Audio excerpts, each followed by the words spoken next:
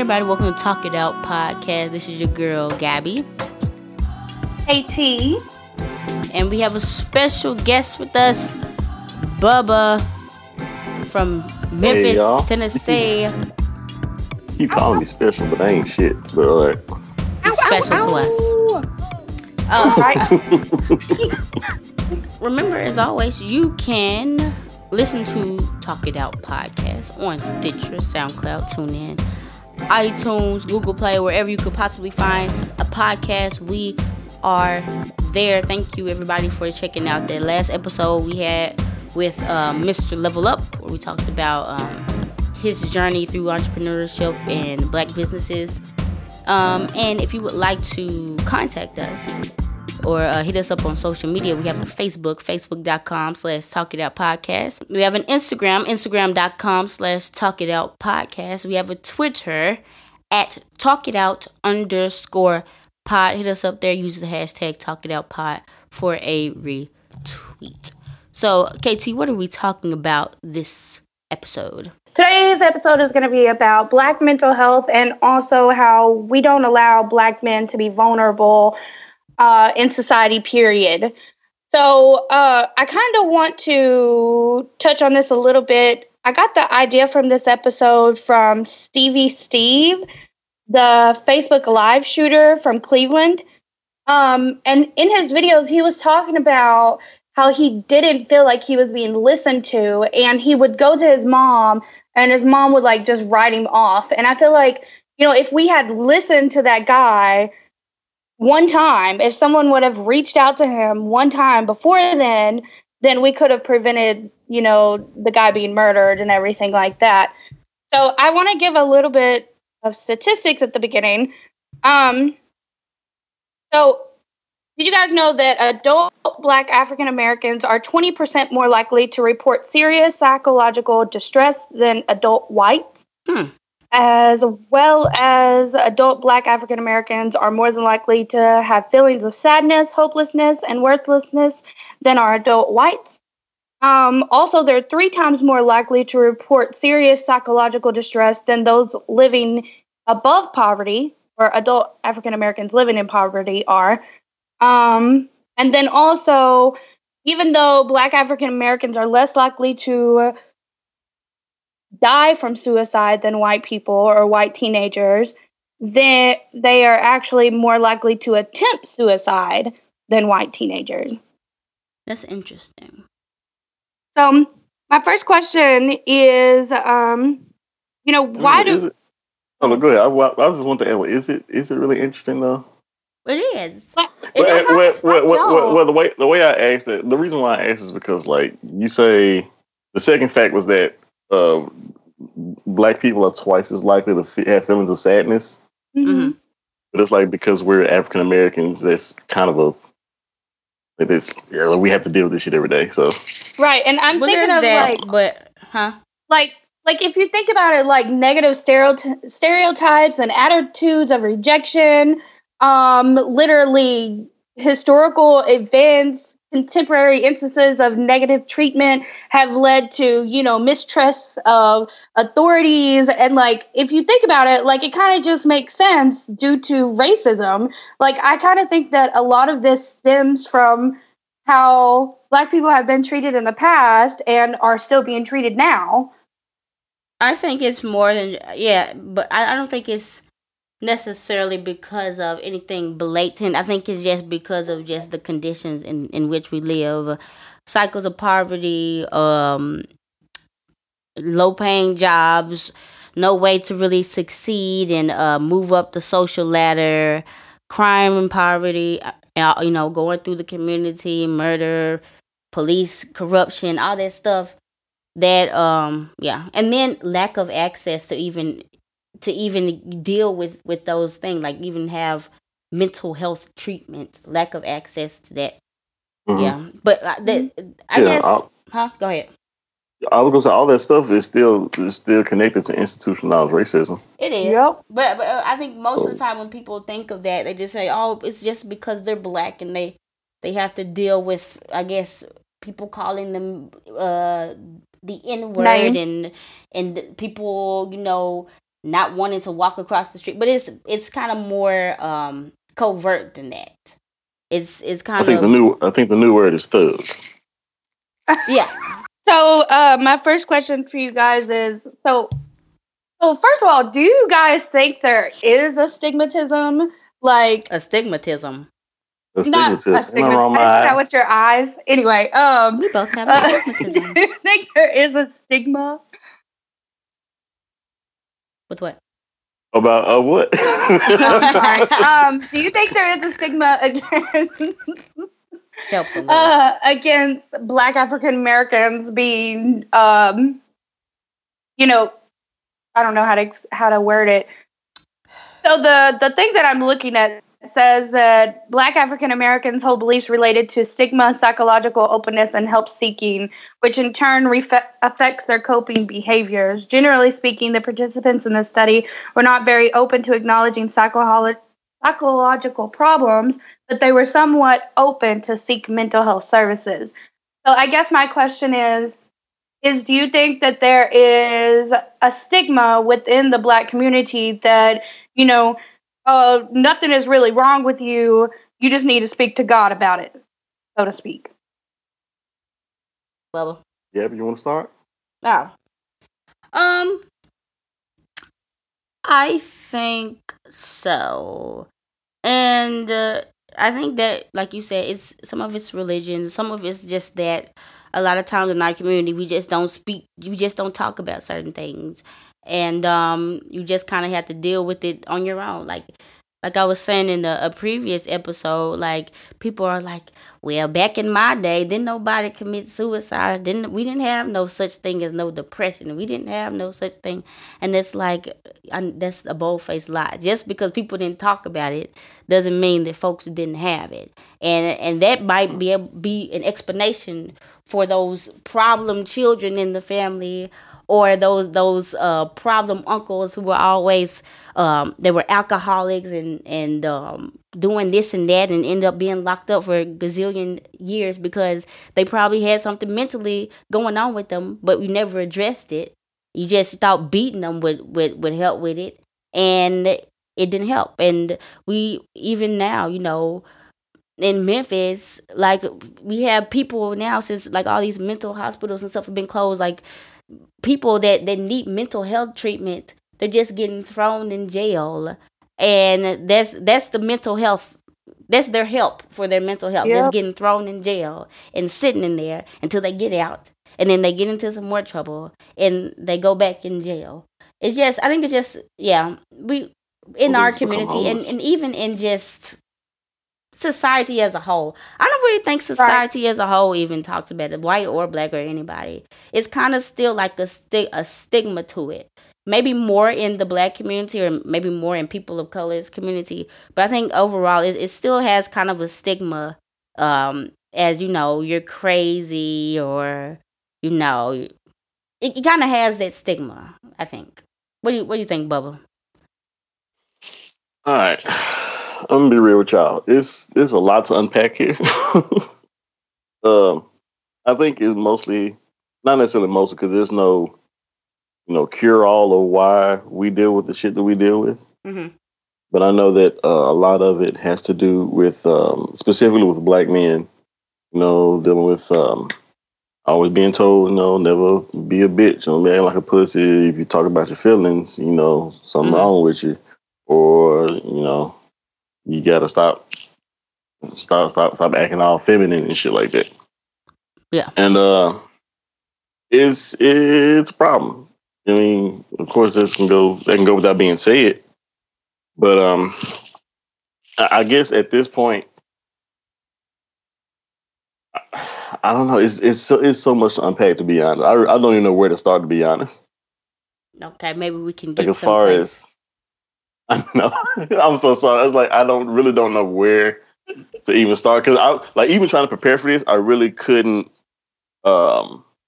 Just full disclosure, couldn't even come up with anything to talk about, Uh-huh. because the thing is, as a black man, I'm still dealing with a lot of the shit of trying to like undo everything that I've been taught about mental health and how we're not supposed to talk about it and things like that.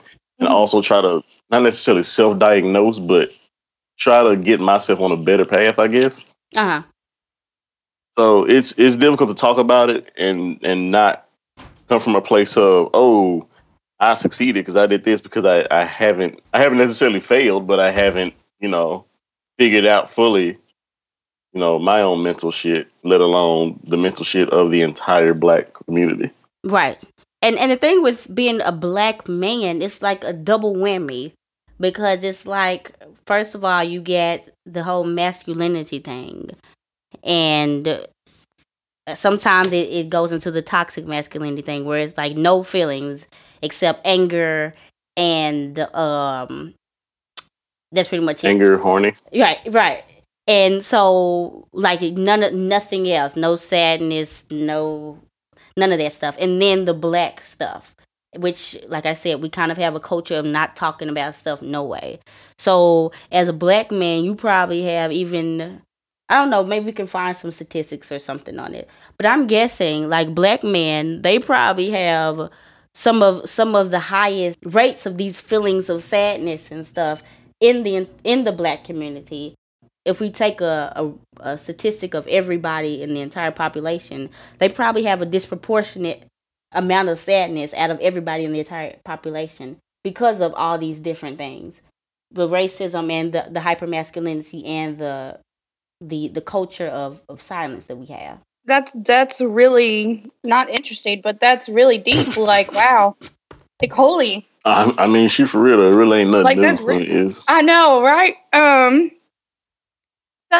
So why do you guys think that a lot of, Black men don't seek professional help with mental illnesses? Gabby, you mentioned a little bit about, we're just throwing people into jail instead of addressing the issue. Do you think that's why? Like, are they afraid that they're going to be thrown into jail because they're going to be deemed crazy, or?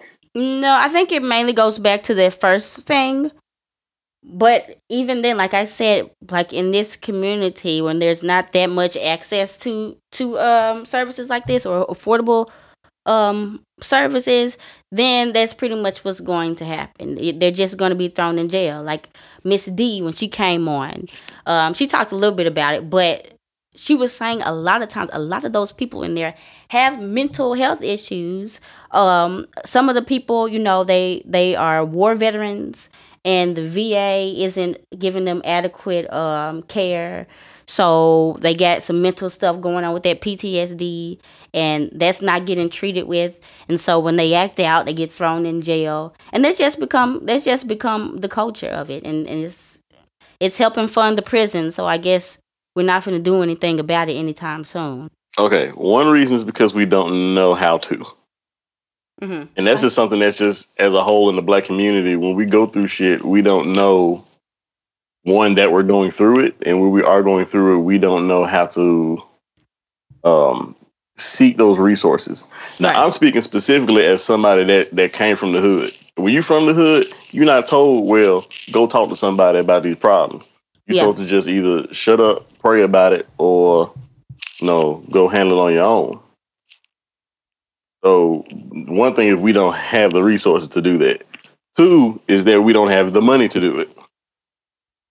And when you're dealing with not necessarily poverty, but if you know you're have a certain way of living financially, you don't have the time or the resources to go, see a therapist and talk to someone about some things that are on your mind, and talk about your sadness or your possible depression. Because in the Black community, we're not even taught that depression is even a real thing.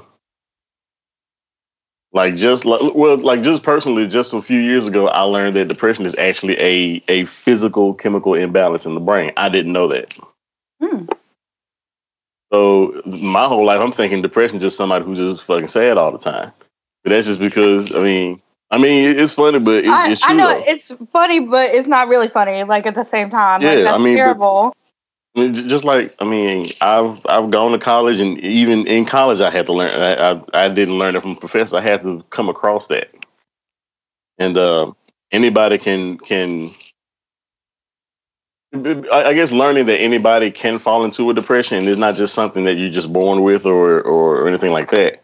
anybody can fall into any type of depression. And I guess as far as community impact goes, um, we're less seen as a sufferer of depression, black people, because I guess we're like impenetrable or some shit. Like we can take the most damage or shit like that, or that they're just completely inhuman, and that we're not supposed to hurt, or we're not supposed to feel at all.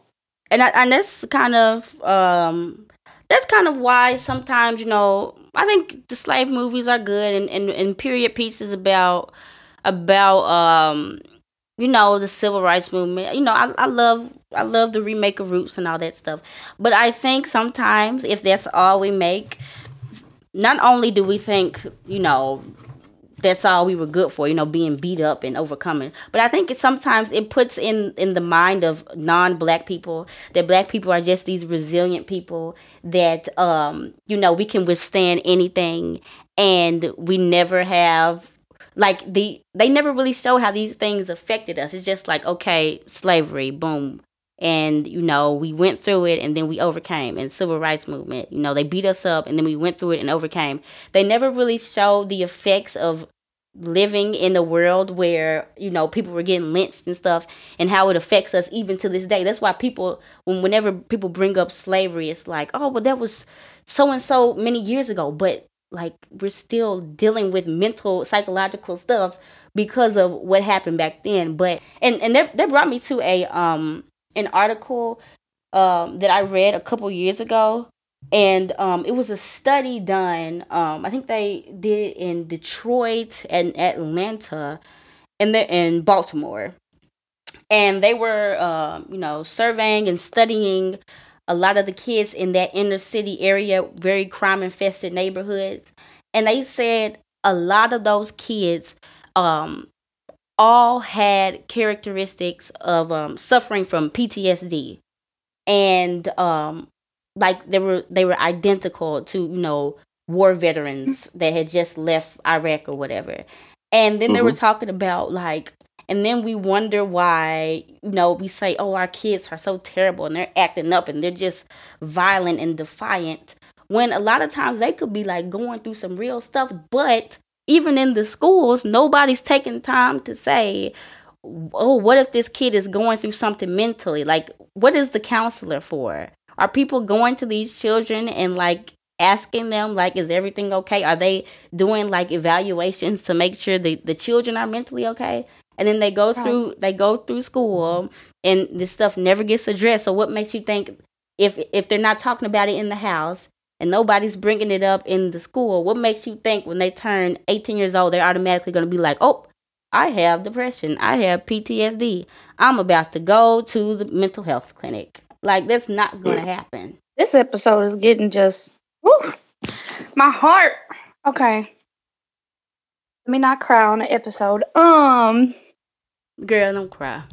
I'm sorry. So I'm just like, it's just terrible. And like, I don't even know. Like, there's always that joke that people make that, what is it? My friend said it at work. She said that her sister took her kids to therapy. And this is a black woman I was talking to. She said that her sister took her kids to therapy, but black people don't do that. And I was just like, oh, it just hurts my heart, because a lot of times, like Gabby, you're saying, it's like, I don't even know where to start. It's just so sad. Like, what in the world? It's just so depressing. I think what's making me feel so awkward about this conversation is that, and I'm not trying to make you feel bad, KT, but it's just like when you were saying you're about to cry, and it's like at least you have the privilege to, right? Because I know, like, me being in my position, like, the reason why I laugh is because like damn, like I can't bring up tears right now, even if I tried, because wow. It's just that deep. Like, I've dealt with this shit all my life. Like, this must be the first time that you're hearing about it. So, no, of course it's not. But no, I understand. No, I'm not talking about you specifically. But but as far as like, I don't want to group you in with white people, but you're a white person. Yeah. But Right. just like in white culture, to some of y'all, this may be the first time you're hearing about this. But it's Mhm. like this is Wednesday for me. So Yeah. it's almost like it's a good example of for me is that tweet I posted a couple days yesterday actually. One about when you listen to Solange, listen to FUBU at work. Yeah. I made that post because like I literally thought I was okay, and then FUBU came on. I was like, nope, I had to go run to the bathroom real quick. No. That was the only time. That was the first time in a long time I almost broke into tears because it was like when the Off song that came on, song. off that song, because she was just talking about I can't recite the lyrics right now, but you know what the song gets Yeah. at, Yeah. and you can't even be yourself in your own home and all this shit. Wow. So I don't know what else to even. I guess we can talk about solutions or whatnot, but it's like this is an issue that has to be broken down to a personal level, and I think that's what's bothering me about um, having to talk about feelings and mental health in the Black community is that I can't diagnose, nor am I trying to, but I can't diagnose every single Black person because everybody goes through different shit. Well, no, and I think the main thing was just maybe if we could start a dialogue about it in discussion, like you said, if it's personal, Yeah. then it brings it to the forefront, and it might give people a chance to be introspective and look at themselves and deal with those things, and maybe help in the future if they're raising a family, help their children be more comfortable with expressing themselves. Now I know for one thing that's probably something I'll do better about once I eventually have kids. Mm-hmm. Like I'm trying my best as an adult to put myself in a position to express myself and be more emotional, I guess. Mm-hmm. And I want to make sure that if I do have children, they don't have to have that same blocks to go through because that's more work they have to go through. Oh yeah, most definitely. And I know this. I mean, it may be. I hate to sound pessimistic, but it may be over for me as far as trying to undo so much shit. But at least let me do what I can so that my children don't have to go through it. If you understand what I'm saying? Oh yeah. Yeah. I understand. Like my experience is obviously different, but like I feel it because I myself go through mental health issues, and I wasn't able to seek mental health care, not due to socioeconomic issues like that, but due to like my mom and how I wasn't able to be my own self within my own home. And like I guess it just kind of touches home for me because I am mentally ill and I went through things like that. And so then it's kind of triggering in a way, not because I'm Black, but because I feel the mental health part of it. I don't know how to explain that. Well, then let me ask you, KT. You've been asking the questions. So, did you feel like in your home that it was an open dialogue about mental health and feelings and expressing emotions? In my house, we just screamed at each other, and my mom beat me, and no, like never. She was always telling me, "You need to reach out to God. You need to reach out to God." At one point, I was living in Texas with an ex-girlfriend, and the ex-girlfriend kicked me out of her house, and I had to take a 24-hour bus ride home. And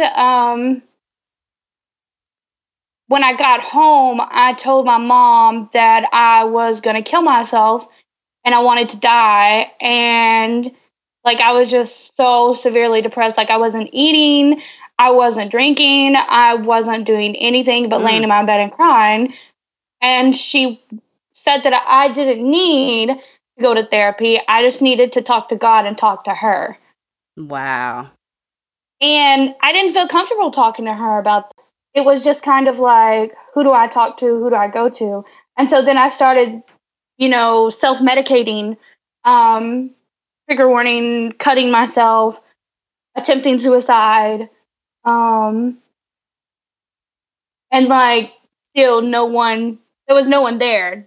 And so I guess to me is like, what do we do to fix this? Not only in Black communities, but also like socially, like you were saying earlier, Gabby, like to get this stigma away from mental health. Well, I wonder if a lot of this has to do, because Bubba, you talked about once you got into college, you learned certain things about what depression really was, and things like that. Of course, you go to college, you learn things. I wonder if I know race plays a issue to it, but I wonder if it's like kind of just like a socioeconomic thing. Like I wonder like if I don't know, because I don't know any more rich people anymore. But I wonder if they do more talking about mental health. Do you know, KT? Do you know any rich white people? I don't know any. No, I don't know any rich white people. But I guess I see stuff on TV. Usually they're like, okay, well, I'm taking my meds today or something like that. But I don't know. But I wonder if it's just like an education socioeconomic thing. Maybe it's just like poor people who don't have access to this care.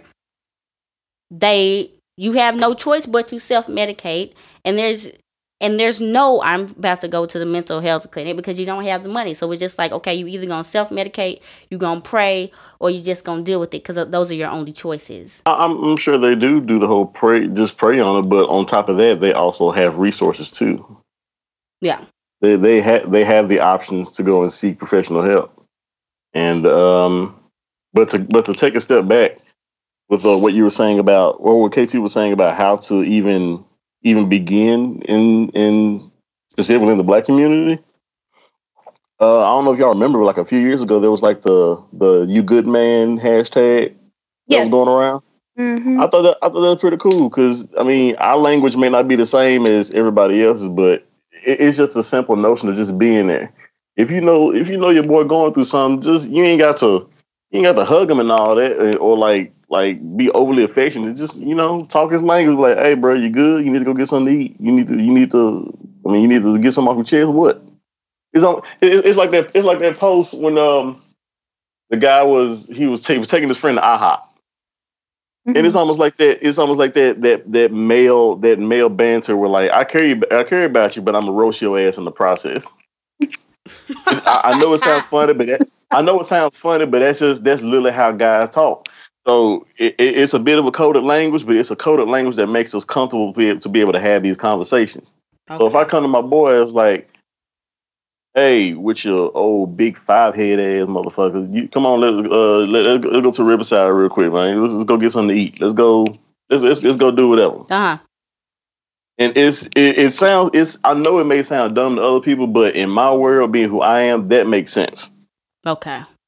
Because it's not necessarily it's not too upfront, but it's speaking my language to say, all right, this is my bro.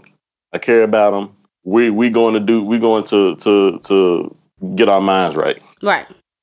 So it makes you comfortable, and it's not like awkward, and it's not like right. It's to me, it's about opening up the conversation, but being able to speak my language. Okay. Does that make sense? Okay.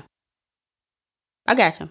So yeah, like us right now, we can have the conversation and say, yeah, mental health matters in the Black community, and we can throw all kind of college words all day. Uh-huh. But when you get down to my level of being in the hood or coming from the hood, like you have a whole different language, a whole different dynamic of speaking. So yeah, most definitely. You can't come to me with big words because I'm not gonna follow you. Not to say I don't understand it. I'm just not gonna follow you. Yeah. If you say, "What's up? You doing all right? You good? Your mama straight? Your head right? Something on your mind? Something on your chest?" That speaks volumes to me than the college talk any day. Uh-huh. And sorry if I'm getting a little country, but like sometimes I got to go in and out just to show like that's how it's that what they call code switching. Yeah. If I'm talking to my boy, that's how I go. Are you all right? But in this situation, so yeah, I mean, mental health does matter, especially in the Black community. So, that reminds me of oh, I'm sorry, I didn't mean to interrupt. No, go ahead. It reminds me of a post I read on Tumblr one time, what you just said.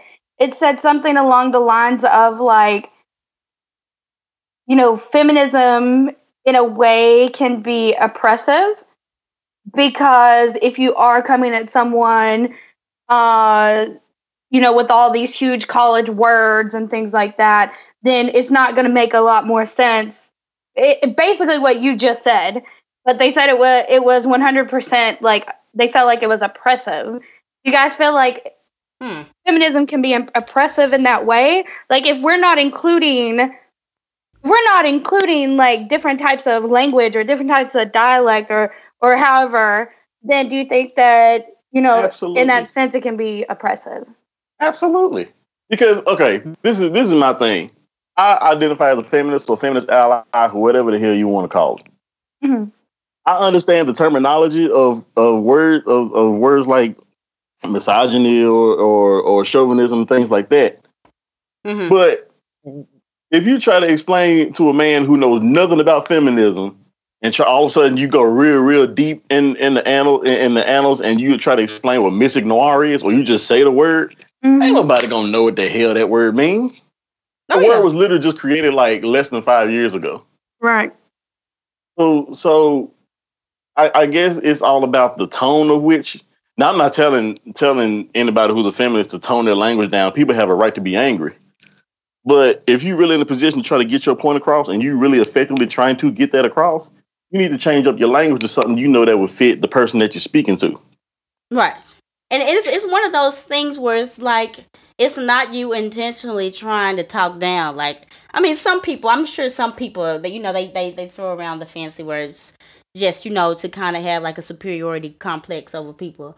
But sometimes it's just like we're in our bubble and we used to using these terms. Like we throw out intersectionality and misogyny, and we throw out all these feminist, womanist terms, and you get to somebody like you said that has never been in that world, doesn't know what the heck you're talking about, and you start talking like how you talk with like on Tumblr, and they're lost. I don't think it's not necessarily oppression unless you're like, because you don't understand these words, or because you don't have a certain education, or because you have not read these books, then you're not a feminist.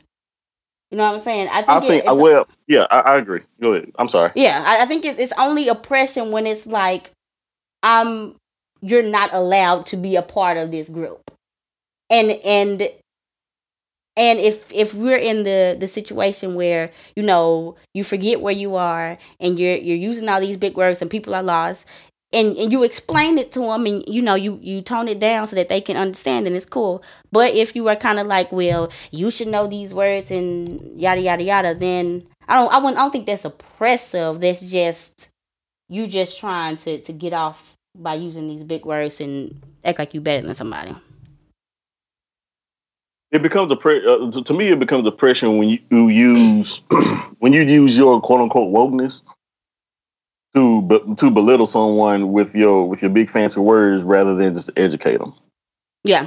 Okay. Right. I can explain to a dude feminism like real simple without having to use any other big terminology. Mm-hmm.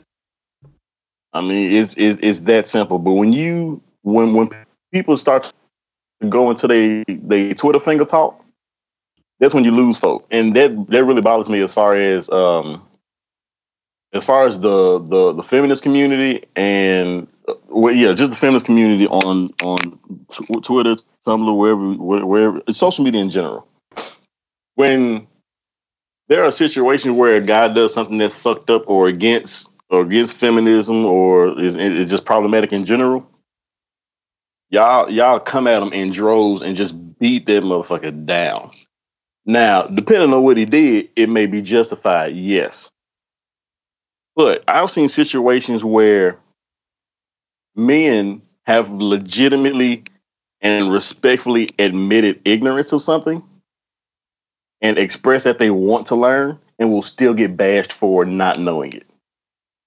And that's what bothers me, and that's what fucks me up. Just to bring it back to mental health, that's what brings it back. What fucks me up about it is because I don't, as a man trying to do better or trying to be a better ally, if I have ignorance of something, I need you, the person who is saying they're oppressed, to explain to me why. And another thing that bothers me about this is because I see a lot of women, especially in the black community, with black feminists, that they say, if you don't understand something, it's not my job to explain it to you. How the hell is it not? Because I'm not If getting you're part, paid. ain't about money at this point. This is about making sure you allowed to make it.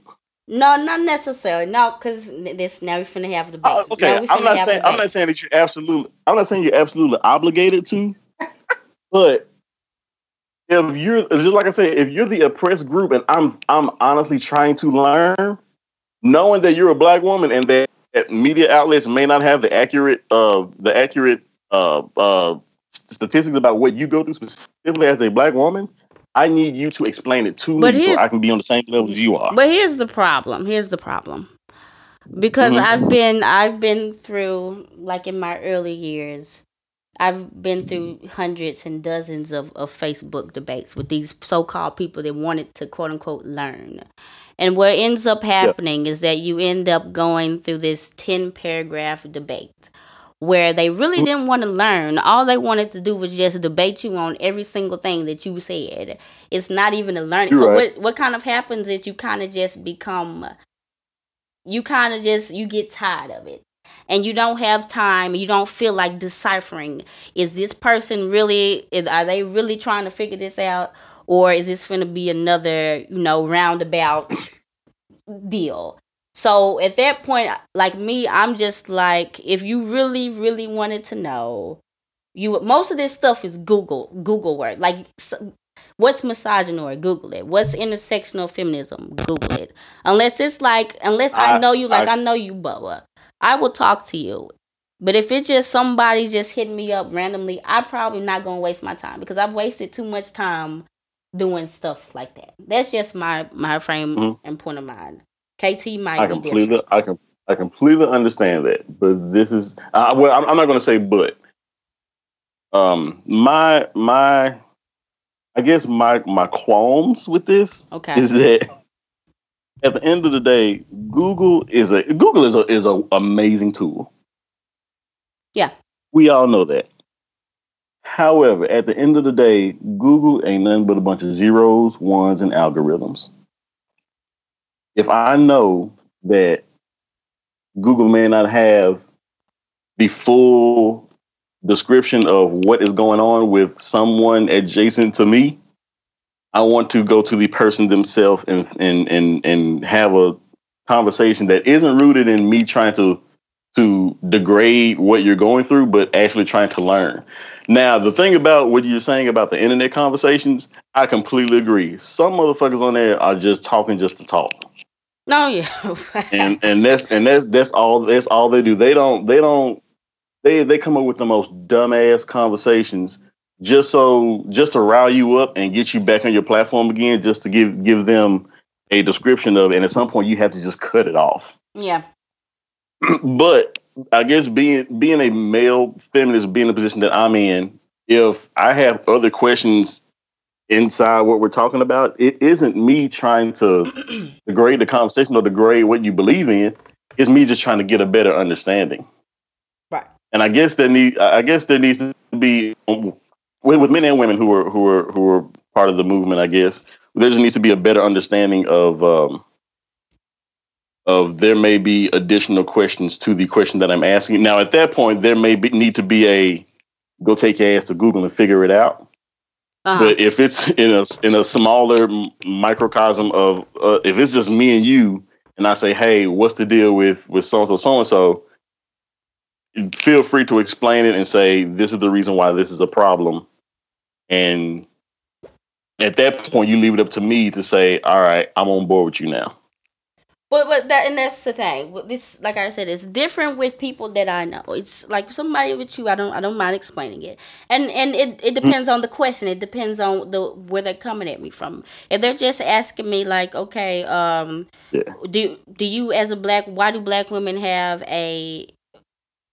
this thing, or why are they mad at black men for marrying white women? I might, if I feel like it, I might engage in you and and give you a full description, or I might just send you some links in Google. I mean, it's when it comes down to it, nobody has to do anything. But I can, if it's somebody I know, like I said, I will engage in the conversation. And I think that's what, thankfully we have a podcast, so now I don't even have to do that. I can just usually send them links to the podcast now. And I do that. So, and if there's any more questions after that, then Yeah, it's like when we had that. Was it me and you, or was it me and KT that had that discussion one time about Kendrick Lamar? That was me and you. Okay, I figured it was because like I can tell at some point you were just done with it. I was, like, and then I know it may have came off like I was mansplaining. And to be honest, I think I kind of was at some point. Yeah, I apologize for that. It's all right. But I really was just trying to, and I'm still trying to get an understanding as to why there's so much backlash about the whole humble thing. We ain't gonna talk about it now. But okay. But I was really confused about it. But all right, I got you. Yeah. KT, anything? As a white feminist, do you sometimes get tired of explaining things to men? As a white feminist, do I get tired of explaining things to men? No, because I don't engage in that any longer. You're a liar. Now let me tell y'all something about KT. Wait, no. Let me tell y'all something about KT. No. Now wait, let me just say something real quick. Let me say real quick. Can I say something real quick? Before you go on and say how you changed. I haven't changed. I wasn't gonna lie. I really hate explaining things to men. I hate it. I hate explaining things to people, period. Like, point blank, period. In my job that I work at, like, I literally, that's what I do all day almost, is explain things to people because I am a tenured agent. So I know a lot of things. And, like, all day long, that's just what I do because people don't use their resources. And so basically, that has become one of my biggest pet peeves is people who don't use their resources, which, Bubba, you hit on a great point. Going to Google does not always help you because of zeros and ones. While my Google algorithm, that's not how you say it, but that's how I'm going to say it. What in the world are you talking about? While my Google algorithm may algorithm? No, algorithm may say, feminism is great and feminism is awesome. Yours may actually say that feminism is terrible and here's all of this information about how feminism is terrible. So, like, even though it's the same thing and even though we're both going to Google, we're still maybe getting different answers and different things. You can't always just go off of, some random Google thing. I think it's important that we do our own research in regards to statistics, in regards to, like, valid resources. Don't take all of your resources from one source. Oh, yeah, you know that. If you're getting all of your information from Tumblr, no, don't do that. Like, you should like, go don't to even Tumblr. Get one resource from Tumblr. That's just like a backup of a source that you already have. But I haven't really changed. I'm just gonna say I've changed because I hate explaining things to people. But if you ask me, and I can tell that you really want to know, like you, Bubba, or just you. Then I will explain it to you. Hold on, I want to talk about KT real quick. KT, oh, I remember when we first became Facebook friends. That girl would get into 2 huge debates every day. Every day it was a new debate with somebody. And the thing about KT is, it can't just be on facts. It can't just be on, like, legitimate stuff. She got to get personal with it. Even if she's winning the argument, she gonna call somebody a rat face, whatever. And I'm like, you can't do that. Now your whole argument is invalid. Like this, I had to teach her and show her, and eventually I was just like, you kind of just need to. This is bad for your mind. Like, you just getting in too many debates. And her cousin is the biggest troll I have ever met in my entire life. I swear. He is a MILF, a meninist. He is like a brony guy. You He is a know, brony. anti-feminist, one of them guys. That dude. Wait a minute. Are you using the right definition of brony? Because Yeah, My Little No, Pony. yeah, like he's a brony as in he likes My Little Pony, which is not uh, bad. Which is not Which bad. ain't bad, Okay, but it's not like bad. it's weird. I can't shame. God damn it. I didn't say it was. I didn't say. Well, maybe it is a king. Woo. Yeah, y'all talking about I can't shame faithfully. I mean, it kind of goes into the furries thing, but that's for Teal Black. What the hell it doesn't? No, okay. I'm sorry. It kind of does. We're getting into Teal Black territory. Yeah, we are. But anyways, that guy. I remember that time I tried to talk to him because we let him listen to one of our episodes. We let him listen to the one we talk about Colin Kaepernick, right? And that dude is the fastest typer ever. In 1 minute, that dude had like 3 paragraphs of stuff, and I didn't even have time to respond. That man was just something wrong with him, and he hates all women, and I think he hates black people too, and he needs Jesus. But I told KT we were gonna get him on the show, but he started just acting too crazy. So, yeah.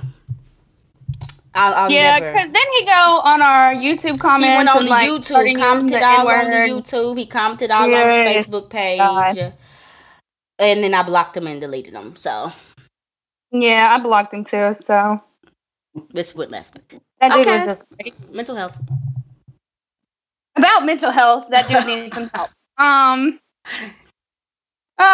My last question here, and if this is too personal, you guys don't have to answer it, and you can just edit this out.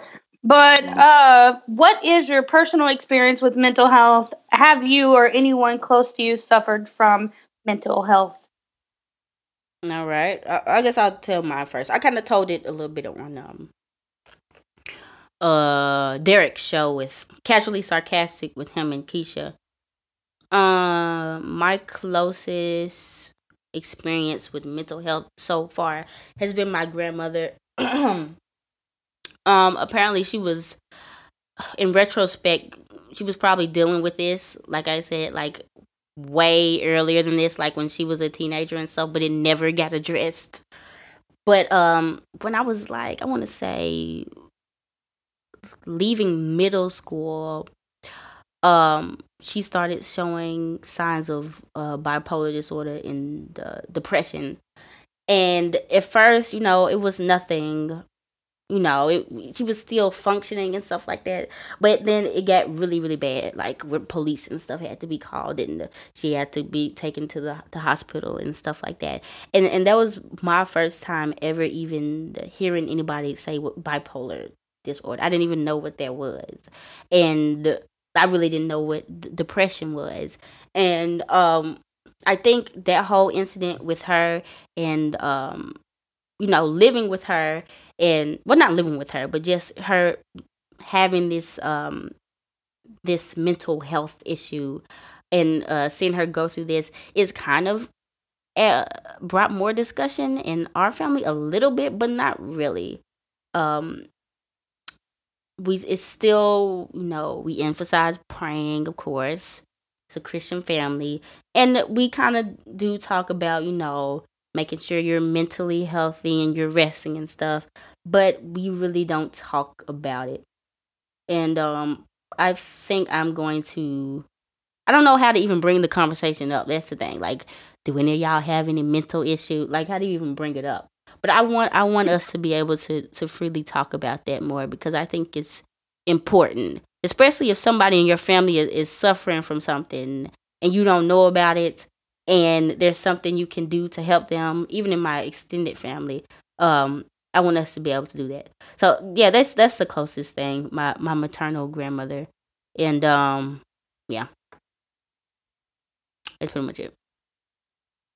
Oh. And what about you, Bubba? If you want to be open about it. If not, when we can go forward. Yeah, ain't got no problem being open about it. For me, it would have to be. Or I guess what the question was: have I dealt with any mental health issues in my family? Yeah. Or within yourself. Yes.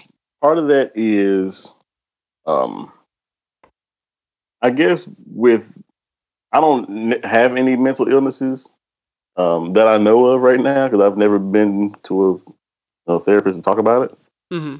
But it's been an interesting experience learning about mental health, especially being black, because my first thought is to,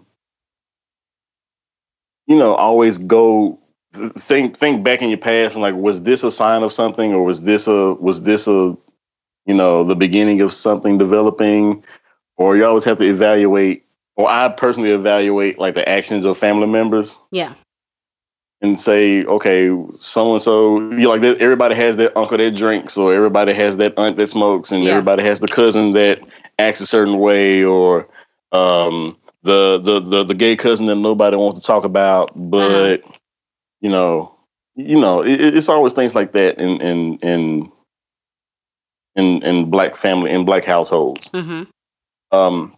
For me, I think I'm making a little bit of progress simply because I've had the privilege of having a dad who was not, he wasn't resistant toward being emotional or or letting me know that I can be emotional. Okay. And one of the things that I've noticed recently, well, not recently, but I've taken the steps to try to figure out is the dynamic of emotions in my father's side of the family, my mother's side. Mm-hmm. My father's side of the family is strictly love always. Like, even if we're going on a road trip, they will say I love you before you leave. They will say I love you after you leave, after you've gotten home. That's just how my dad's family works, and I completely love it. Mm-hmm. Not saying I don't like my mother's side. My mother's side is a little more on the reformed side, and they say I love you, but it's only in times of emotional strife, I guess. Right.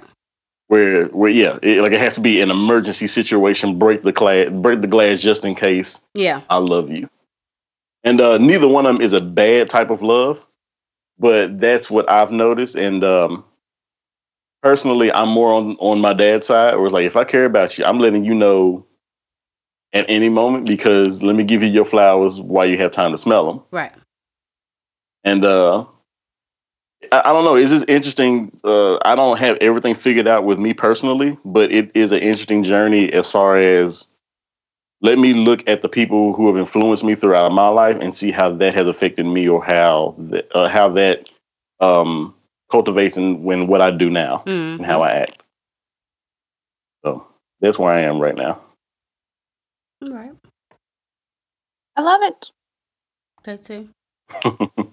Oh, you already heard my little depressing spiel. So, yeah. So basically, what are some solutions that we can come up with that can help us move past this and be more open to diagnosing and talking about mental health? I think it's going to be a combination of things. I think it's going to be a combination of what I was talking about previously with the coded language. Mm-hmm. Learn to step outside of what your language is and adapt to what someone else's way of thinking, or someone else's vocabulary. Mm-hmm. Now, I'm not saying a white person just start going up and start talking slang and everything. Yeah. But what I'm saying is learn how to appeal to masses, or appeal to an individual. Okay. With your language. In addition to fostering a conversation of understanding that mental health doesn't necessarily mean batshit crazy. It doesn't mean that at all. Mm-hmm. If we can foster a conversation where we understand that having depression doesn't mean you're crazy, that that going through anything mentally doesn't make you, doesn't make you a social pariah, then I think then will there be real progress made, and everything else will fall into place. And we sort of have to, cross that bridge when we get to it.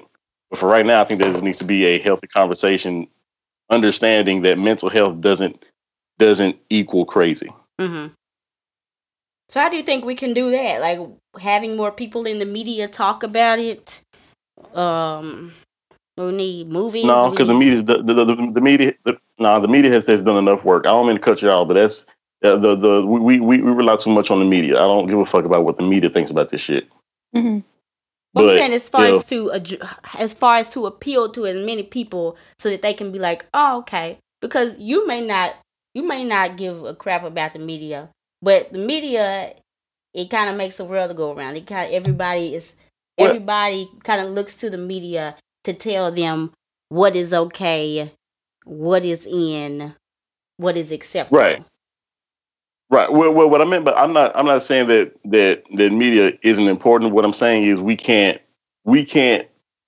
Mental health doesn't apply to the masses. It appeals to the individual level. If that makes any sense. Like I can't sit here and diagnose 1,200 people with the same thing, and because each case is different. So in order for there to be real effective change, we need to have conversations like this. But in order for that conversation to go any deeper, that would have to go on a individual level.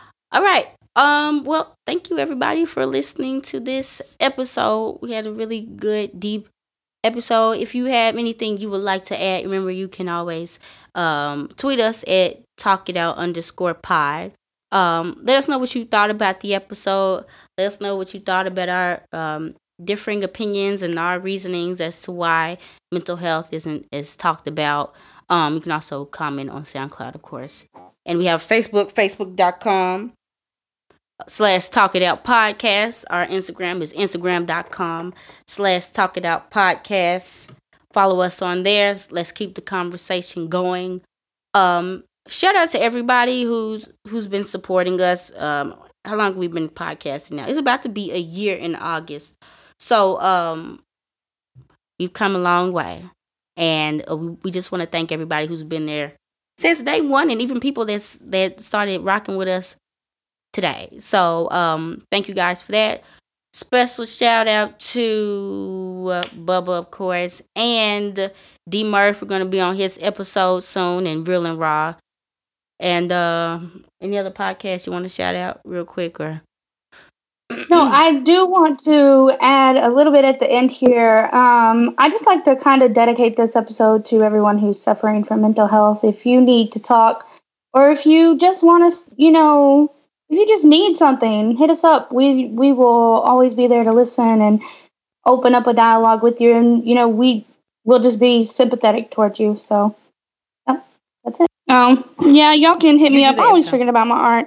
Say the name again. I love it. No, I changed it actually because I was ashamed.